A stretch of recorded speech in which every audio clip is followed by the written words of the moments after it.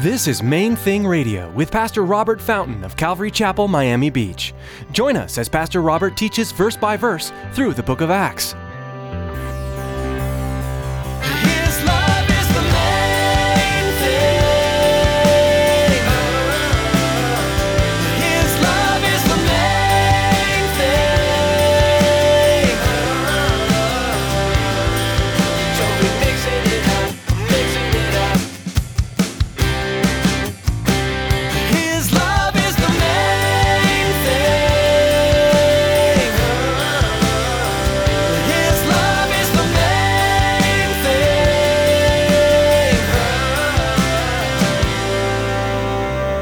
It was so much fun, I have to tell you, it was so much fun for me as a pastor to watch Alex seeing God working Ephesians 2:10 in his life. You know, Ephesians 2:10 is the passage where God tells us that He has prepared the good works beforehand, that all we need to do is walk in them. And to see, it's like, oh my goodness, you just show up and the people that I was planning to have to track down and look in the phone book or find out where they are and get directions, and I drive up to the bakery and the guy's sitting right there. God has predestined us to carry out specific good works to glorify Him and to help further His kingdom.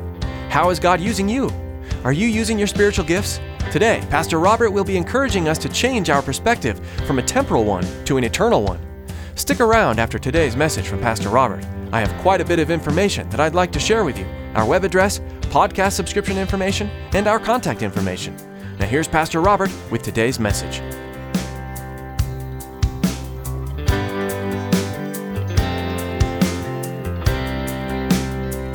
His love is the main thing.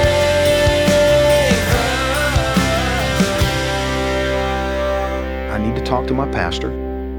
I need to make sure, because I lead the children's ministry, so I can't just leave. There needs to be somebody to replace me, to not leave a hole, back in San Vicente in San Paulo. There's got to be somebody to take that over, and there's got to be. He said, I handle the computers and stuff like that, and I realize now, see, this is a man that knows God. This is a man that's not taking anything for granted. He sees what the Lord's doing. He was as excited as anybody. But he recognized that he had responsibilities that needed to be dealt with. And as we prayed, the Lord never fails to fill in the pieces. You know what I mean? He's not just, He won't do something in my life at your expense. He won't do something in your life at this person's expense. It'll all work together if God's in it. He will orchestrate it, and everybody involved will be blessed. And so we know that He actually has someone already in place in His perfect timing to lead the children's ministry that Sergio is going to leave behind, to take over the computers and the communication responsibilities that he has there in San Paulo. And as Sergio communicated with his pastor back home, he released him to go for a full month, for the month of August, and hopefully even with a team, from right there in Brazil to minister. Here's the thing. In Romans 7:4, I want you to see something. He's talking about the law, he's talking about marriage and that kind of thing, but he makes a statement here in verse 4 that I have to confess to you. I've taught the book of Romans several times, but I never picked this out of it. Therefore, my brethren, you also have become dead to the law through the body of Christ. Listen to this, that you may be married to another, to Him who was raised from the dead, that we should bear fruit to God. What is he saying? He's saying that one aspect of the reason that you have been joined to Christ Jesus, made a part of His bride, the church is referred to as the bride of Christ. He says one of the reasons that you've been married to the Lord Jesus is that you'd bear fruit. He wants you to get pregnant in a spiritual sense. Did you catch that? That's what he's saying. Now, what does that describe? What is the metaphor? What is the picture that he's painting? He wants you to be having little Christians. He wants you to your life to be bearing evangelistic fruit, even if you're not gifted as an evangelist. I'm not. It's one of the most awkward things in the world for me to talk to a stranger about anything, about my faith, about the Bible, anything. But you see, there comes a time when we need to reconcile ourselves to the fact that the spiritual well-being, the eternal well-being of the people around us is more important than our comfort, our emotion, a little bit of awkwardness, and actually be willing to speak out, to say something, to talk about our faith. Be willing to be redirected, to have our plans changed, usurped, thrown out the window if need be, and to be willing to be made fruitful. It was so much fun, I have to tell you, it was so much fun for me as a pastor to watch Alex seeing God working Ephesians 2:10 in his life. You know, Ephesians 2:10 is the passage where God tells us that He has prepared the good works beforehand, that all we need to do is walk in them. And to see, it's like, oh my goodness, you just show up and the people that I was planning to have to track down and look in the phone book or find out where they are and get directions. And I drive up to the bakery and the guy's sitting right there, eating a little koshina thing with his wife. Amazing. We just sit down at the table. We're sitting at the little plastic table with our Bibles open. And this guy just kind of sits down and he has this goofy grin on his face. You know, it's like, I know what you're doing. And I want to do that. It's hilarious. God just setting it up. Can you imagine what must have gone through Philip's mind? He's like, why am I on this road? What is the point? And then he sees the dignitary traveling with his entourage, somebody driving the chariot, and he's sitting there with a scroll that he's bought. They weren't cheap.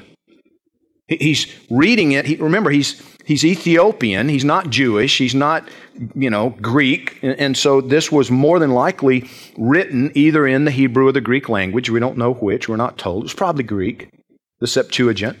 And he's reading out loud from Isaiah. Imagine Philip's surprise as he hears this particular passage. And he spots it, of course. This is God. This is the Lord. I mean, that's why you told me to go on this road. That's why you told me to catch up to this chariot. And so he simply asked the guy a question. Do you understand what you're reading? Of course not. Can you help me out? Well, yeah, I think I can. And he just simply explains to him what it is he's reading about. And the guy says, well, can I be baptized? Well, yeah.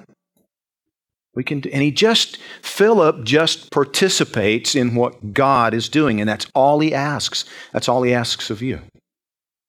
Are you willing to be a participant in the supernatural, eternal plan of God? Are you willing to participate? Are you willing to surrender your own plan and work His? Are you willing to be made fruitful? Are you willing to stop focusing and maybe being a bit consumed by your idea of success? Philip had to leave behind all that. The miracles, the signs, the wonders, the multitudes of people coming to Christ, the focus on Him. Simon the sorcerer following Him around everywhere he goes, wanting to learn about his tricks and how do you do that. And, he had to leave the attention and go out into the desert and just walk a lonely road. Are you willing to do that? There's no telling what God has in store for you if you are. Now, one final thing that I want us to look at, I've gone longer than I intended to, but I want to wrap it up with this. In Luke 15:4, and you don't have to turn there. Most of you are familiar with it already. But Jesus tells it's not really a parable, but in one sense it is. He says, which of you, if you have 100 sheep, and one of them wanders off and gets lost, which of you would not leave the 99 and go in search of the one? Of course you would. And he says, that's the heart of your Father in heaven. He took Philip away from the multitude and guided him to the one that was searching, the one he'd been calling, that one person. That's God. You realize that if you were the only human being, He would have died for you.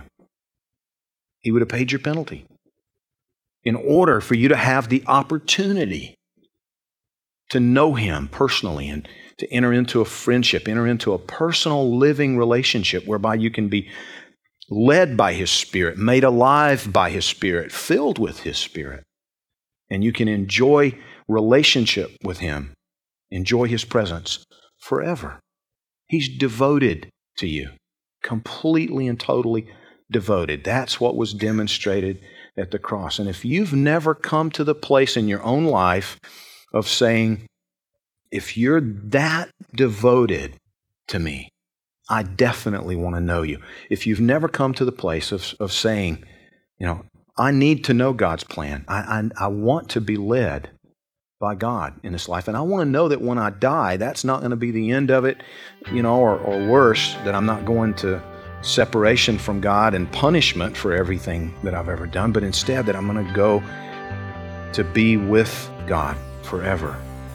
His love is the main thing.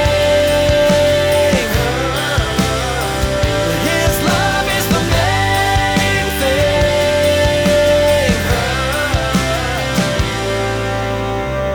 thing. We are so blessed with the technologies that God has given us these days. Being able to share Bible teaching through the radio is wonderful. A couple of other great resources are Facebook and Twitter. For most of us, these resources are part of our everyday lives. Maybe as you are listening today, someone in your life came to mind that would be blessed by hearing this message. You can share today's message on your Facebook page and Twitter feed to help spread the good news of Jesus Christ. Friends, radio is an expensive endeavor, and we want to let you know how you can help partner with us to help Main Thing Radio continue to grow. Here's Tracy. We all know that it's vitally important to support the local church, the place we call home. But it's also very important to support missionaries. Have you ever considered that Main Thing Radio is missionary work? It is. We need your support to continue to share God's Word over the airwaves. Please prayerfully consider financially supporting Main Thing Radio. Log on to mainthingradio.com and click on the donate button. On behalf of Pastor Robert and the entire production team here at Main Thing Radio, we want to say thank you for tuning in, and may God bless you. Be sure to join us again on this same station at this same time for another edition of Main Thing Radio.